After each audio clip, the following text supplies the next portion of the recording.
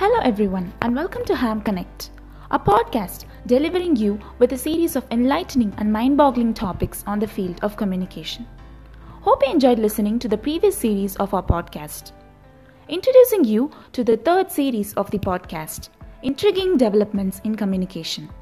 This time, we will be exploring an interesting phenomenon called free space optics, or FSO, that uses light as a medium for communication.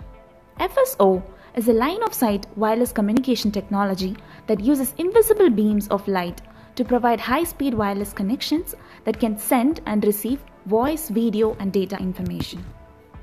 Then, we will get to know how wireless communication can be implemented in space.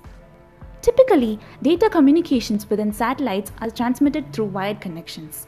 But as a part of the wireless, scientists are working to improve traditional wiring with wireless networking to reduce weight, increase payload capacity, and create new communication models.